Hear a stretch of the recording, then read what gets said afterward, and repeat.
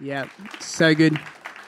All right. Well, we get to speak into this season of the Feast of Tabernacles, but just to put it in I guess in a context for you guys, this is helpful to me, and it might be helpful to some of you, especially if you haven't really been tracking with Flame Tree for all that long.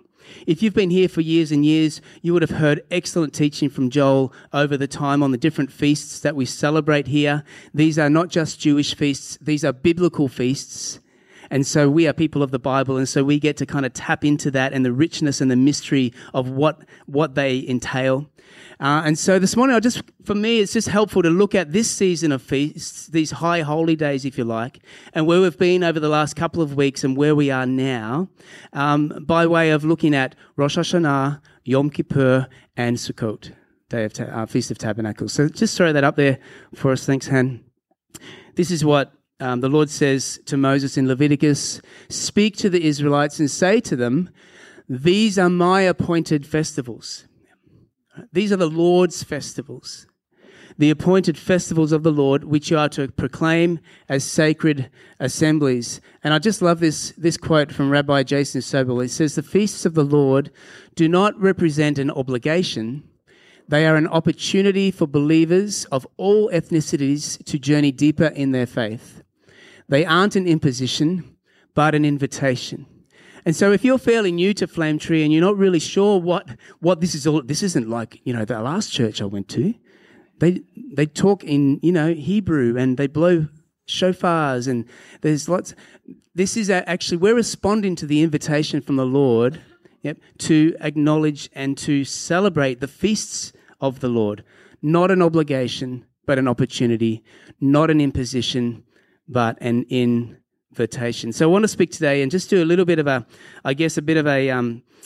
summary of these high holy days that we've been acknowledging and celebrating. And for those of you who have been around for a while, my apologies, because this will be 101 for you guys, but may it be a refresher for you as well. All right, so Rosh Hashanah is our first one that we celebrated a couple of weeks ago. It's also known as the Yom Teruah, Day of Alarm, as Joel shared a couple of weeks ago, the Feast of Trumpets. Rosh Hashanah is the new year, the head of the Jewish New Year, the head of the year, we call that. And I still want to hear Sean Connery say that. Rosh Hashanah. I think it'd be awesome and rich. The head of the year.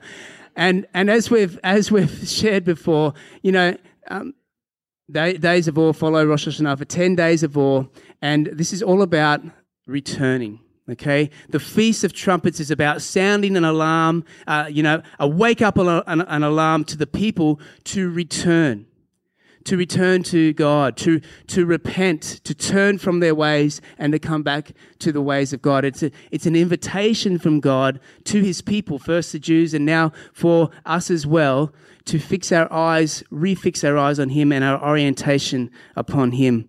This is what the law says, Numbers 29:1. "Now on the 7th month, on the first day of the month, you shall have a holy assembly, you shall do no laborious works. It will be to you a day for blowing trumpets." And we're told that in the course of the day, the shofar would be blown 100 times. All right? So if you're not awake by the first time, then you've got 99 more. Hit that snooze button. Okay? No, don't hit the snooze button. Awake, arise. You remember Joel preached that word 2 weeks ago. Kum, arise, awake. It's our alarm clock to get up and to return to God, to return to your first love. Revelation tells us, the letter to the church in Ephesus, you've forsaken your first love. It's time to return. And we've been talking about this for a while now, about the normalcy of repentance in a believer's life. Sometimes repentance can sound like that religious, heavy word, and it's like I've got to, whip myself with cords and like be really, brokenhearted and full of tears. No, repentance is a normal thing for a believer, for a follower of Jesus. It comes when we realize that, I've actually adopted this mindset or this behavior, this lifestyle, and it is contrary to what God wants for me, God's best for me, and so I turn. Classic example of this, just for me this week. I won't go into it, but the Lord challenged me on my attitude towards money again. And over the course of an evening and a morning, I realized that I'd been operating out of a different spirit, a bit of a poverty mindset, a bit of a lack mindset, and the Lord just challenged me on that because He wants us to be generous. He wants us to be open-hearted and open-handed. Yeah, and so through that time, as I took it to the Lord, and as I prayed and examined my own thoughts and reflections, I've actually gone down this road, and I need to be on this road. This is God's best for me. And you simply return, simply repent, simply realign our motives, our attitudes, our thoughts with His thoughts. So we need to reestablish the normalcy of repentance in our daily lives. Yeah. It doesn't have to be a big thing. Just turn. Just turn. God, your word says this. I've been doing this. I'm coming back to you. Thank you for your grace. Thank you for your goodness. Yeah. This Feast of Trumpets also, as we've already celebrated, points not only back but also forward. When that last trumpet will be sounded. As Paul writes to the Corinthians and also to the Thessalonians about that last day when the trumpet will be sounded. Yeah. So we return. To wake up. The next day that we're looking at is Yom Kippur, the Day of Atonement, and that was celebrated just this past Wednesday. And this might be more familiar to us as followers of Jesus because we can easily see the connection, if you like, between the Day of Atonement, that one day a year, the holiest day of the year in the Jewish calendar, when the only day that the high priest could enter into the Holy of Holies in the tabernacle and later into the temple, right? We're familiar with that story, and we're familiar with the fact that, when Jesus died, when He breathed His last on the cross, that the gospel writers tell us that the curtain in the temple that kept man from approaching God, kept man from the presence of God, that curtain, the veil, was torn in two from top to bottom, allowing access for you and I. Not just a high priest, but Jesus acts as our high priest. He is the one who sacrificed Himself so that we may have access to the presence of God, to the holiness of God. And so we can sing songs like we did this morning, holy, holy, holy, holy. We can sing songs like that and still somehow remain on our feet because we're learning to carry His presence in us. So the holiest of days, Yom Kippur, was on the 10th day of this month. It speaks of not only personal atonement, but also national atonement. Yeah. And let me just go to Hebrews here, because Hebrews speaks a lot of the complete sacrifice, the completeness of Jesus' sacrifice. Hebrews 9. Picking up from verse 6, when everything had been arranged like this, the priests entered regularly into the outer room to carry on their ministry, but only the high priest entered the inner room, and that only once a year, Yom Kippur, Day of Atonement, and never without blood, which he offered for himself and for the sins the people had committed in ignorance. The Holy Spirit was showing by this that the way into the most holy place had not yet been disclosed as long as the first tabernacle was still standing. Let me jump down to verse 11. When Christ came as high priest of the good things that are already here, he went through the greater and more perfect tabernacle that is not man-made.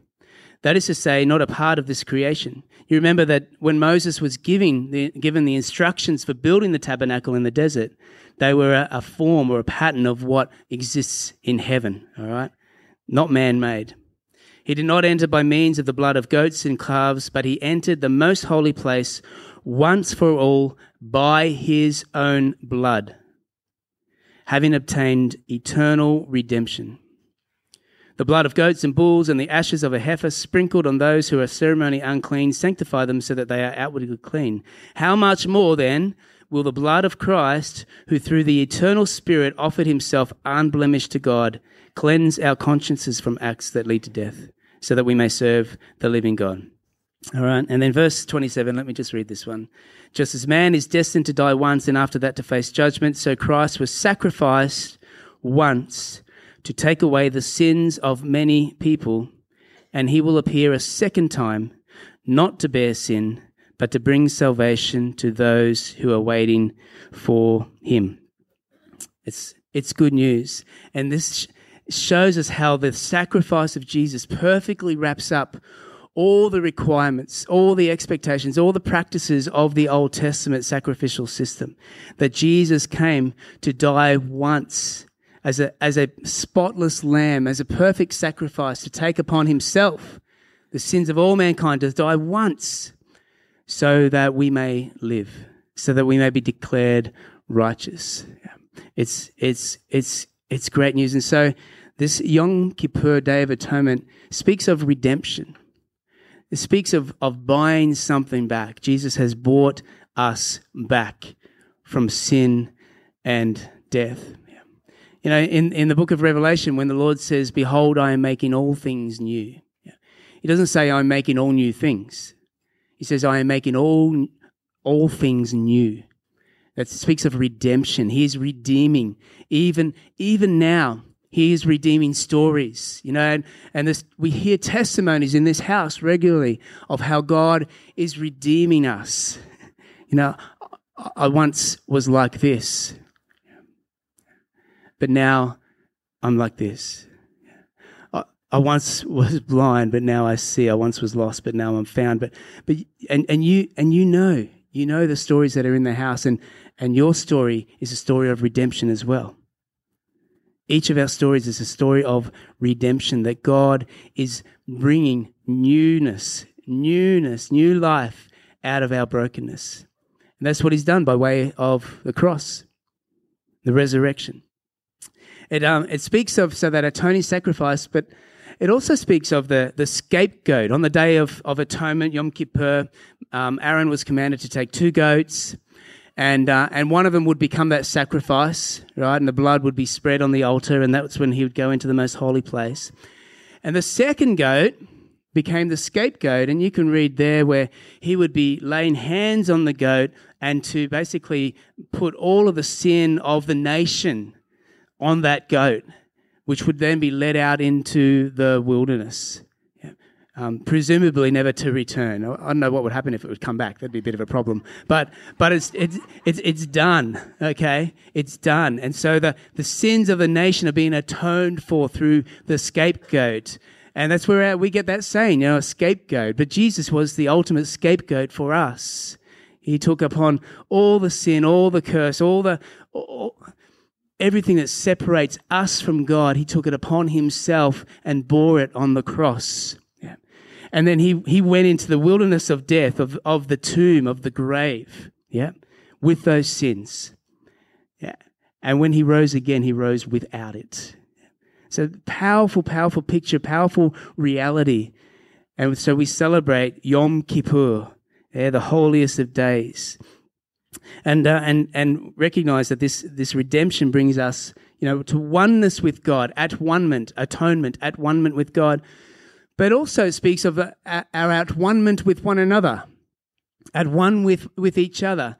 Jesus says some really challenging things in the Sermon on the Mount. He says, if you're there worshiping God at the altar and there remember that your brother has something against you, stop worshiping. That's outrageous for a rabbi to say, don't worship God. Stop it, push pause, and go and be reconciled to your brother or sister. Put it right. God is so concerned about our wholeness that it's not just about our vertical relationship with him, that we are sanctified and saved and made at one, but he's concerned about our oneness with each other, with other believers. Yeah. The stark contrast here to the teaching of the day, which said, let nothing come before your worship of Yahweh. Jesus says here that right relationships with each other are connected with worship. We are to receive and extend forgiveness the way of Jesus. And just again, Paul speaks in 1 Corinthians that you all together, he says, are the temple of God. that the Holy Spirit lives in you. Together, he says, 1 Corinthians 3:16, all of you together are the temple of God. And so he calls us to that picture again of oneness one to another. So Rosh Hashanah is about waking up, returning. It also points to Jesus' return. Yom Kippur is about redemption. Jesus is, and he will bring in our lives, making us one with God and with one another. And also points to the time when all Israel will be saved, where the nations will witness the combination of God's kingdom, where the nations will recognize Jesus as Messiah and worship him, that there would be this fullness of redemption in the bride of Christ. Is that fair enough? Cool. Okay. How am I doing, Joel? It's going okay? Good. Oh, well, look at that. Oh, a little bit of claps from the back stalls there. Oh, thanks, guys. Thank you. I feel like I'm on my P's test here. What's happening, hey? Oh, yeah. Now, here we go. Sukkot, okay, Feast of Tabernacles on the 15th of Tishrei. The question might be asked, why do the Jews celebrate the Feast of Tabernacles? And the answer is because the Exodus was intense. Little joke there for you. Come on. The Exodus was intense. Come on, give me something here. Give me something here. Yeah, all right, thank you. Of course, yeah, okay, so Sukkot, named after the tents or the tabernacles that the Israelites were called to live in, to live under, to tabernacle in as they were working their way through the wilderness. It's the Feast of Tabernacles, and that's what we're celebrating today, and the command is to celebrate that for a week. And it's all about rejoicing, as we've already identified today. We're called to rejoice. That's a pretty cool command, isn't it? Rejoice in the Lord always. Again, I say rejoice. Yeah. One of my opening prayers of a morning is, this is the day the Lord has made. I will rejoice and be glad in it. So that was an old chorus, wasn't it? It's also a psalm. Yeah. This is the day the Lord has made. I will rejoice and be glad in it. Try starting your day with that. If you're heavy, if you wake up cranky, no. This is the day the Lord has made. I will rejoice and be glad in it. Yeah. Think of the parable of the lost sheep and the lost coin. Yeah, what did the shepherd do and the woman do when they found that sheep and that coin? They rejoiced. Yeah. Come and have a party with me. Come and rejoice with me, for my coin was lost, but now and it's found. And Jesus says, I tell you, there'll be much rejoicing in heaven among the angels over one sinner who repents. Yeah, much rejoicing. We've got to get our rejoicing muscles back on, church. Yeah, to rejoice over the truly things worthy of rejoicing. Yeah, we've got a dear sister going through the waters of baptism this morning, because she has decided that she wants to follow Jesus with her life. And so we rejoice. The angels in heaven are rejoicing. This is good news. Yep. And so the Sukkot, named after the shelters that they built in the wilderness, where we remember that God gave his protection, his provision, and his presence. God gives his protection, his provision, and his presence. His protection from the heat, from the desert. He gave provision through manna, from the water in the rock, and he gave his presence, where he gave Moses the template for the tabernacle, and he promised to dwell there, where God, the Israelites were tabernacling, they were living in their shelters, but God tabernacled with them in the tabernacle, which was later to be a temple. And as I was contemplating this through the week, I was just really struck by something that Glenn Bleakney shared in one of his talks last weekend. And I think it was on the first night, but it was in John chapter 15.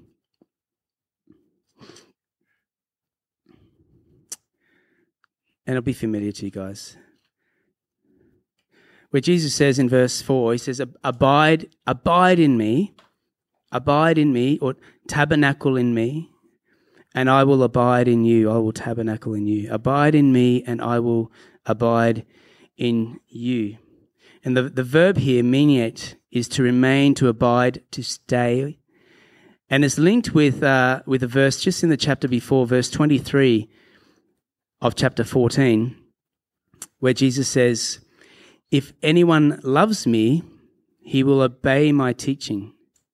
My Father will love him, and we will come to him and make our home with him. We will abide with him. Or if anyone loves me, he will obey my teaching, and they will become an abode.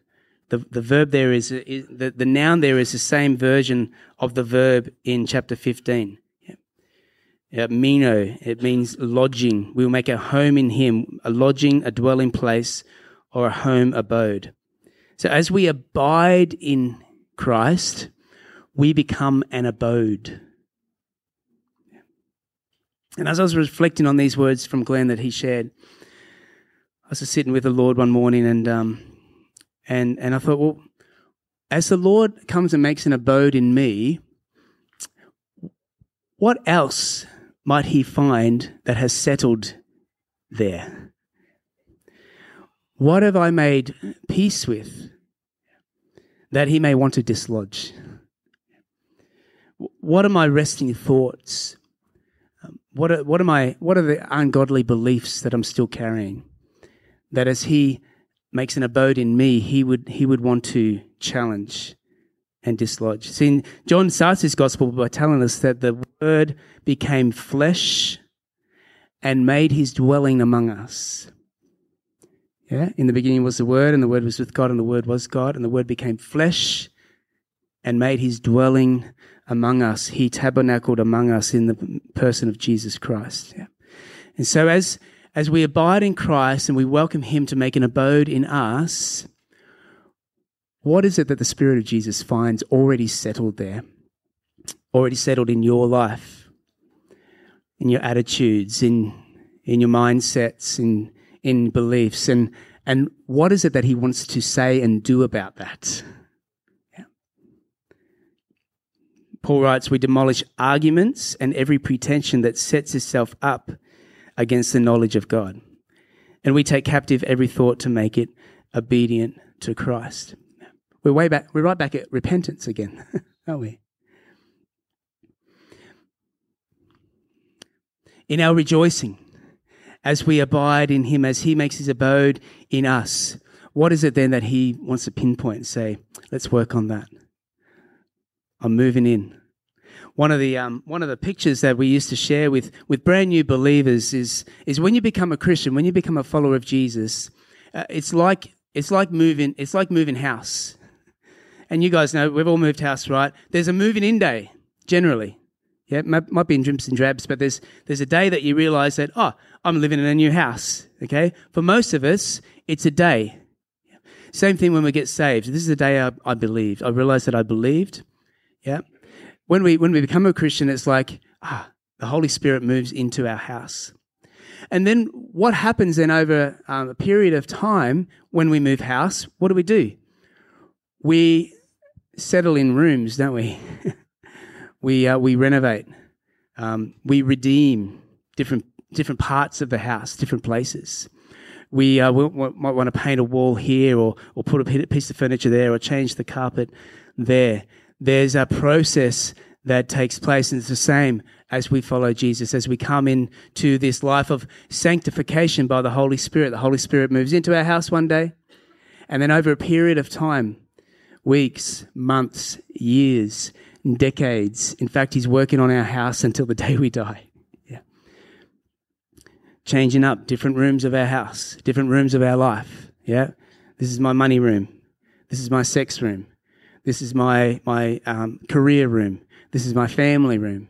This is my, I'm not going to, ever open the door in this room because I'm too scared of what you might find in that God room. Yeah. Now, the Holy Spirit wants access. He wants to make an abode in your life. And our role is simply to, as we rejoice, to surrender, to surrender, to welcome his work, as challenging and as uncomfortable as it may be at times, to welcome his work as he comes into our life and as he sanctifies us by his Spirit. Yeah. And so this Feast of Tabernacles is all about celebrating. You shall celebrate it as a feast to the Lord for 7 days in the year. It's a statute forever throughout your generations. You shall celebrate in I love the book of Nehemiah. The book of Nehemiah, it seems, all of a sudden, go read Nehemiah because they find the law, and it happens to be the first day of Tishri, all right, Rosh Hashanah. It just happens to be. And then they come into this time of celebration. They realize, oh, we're in tabernacles now. And Nehemiah says, celebrate, rejoice, and says those beautiful words, the joy of the Lord shall be your strength. The joy of the Lord shall be your strength. And so we are rejoicing at this time. We're recapturing what it means to be the people of God. We're restoring the normality of repentance. Yeah. We're engaging every day in what God is redeeming in our lives, and we are learning to rejoice. Yeah, this is the day the Lord has made.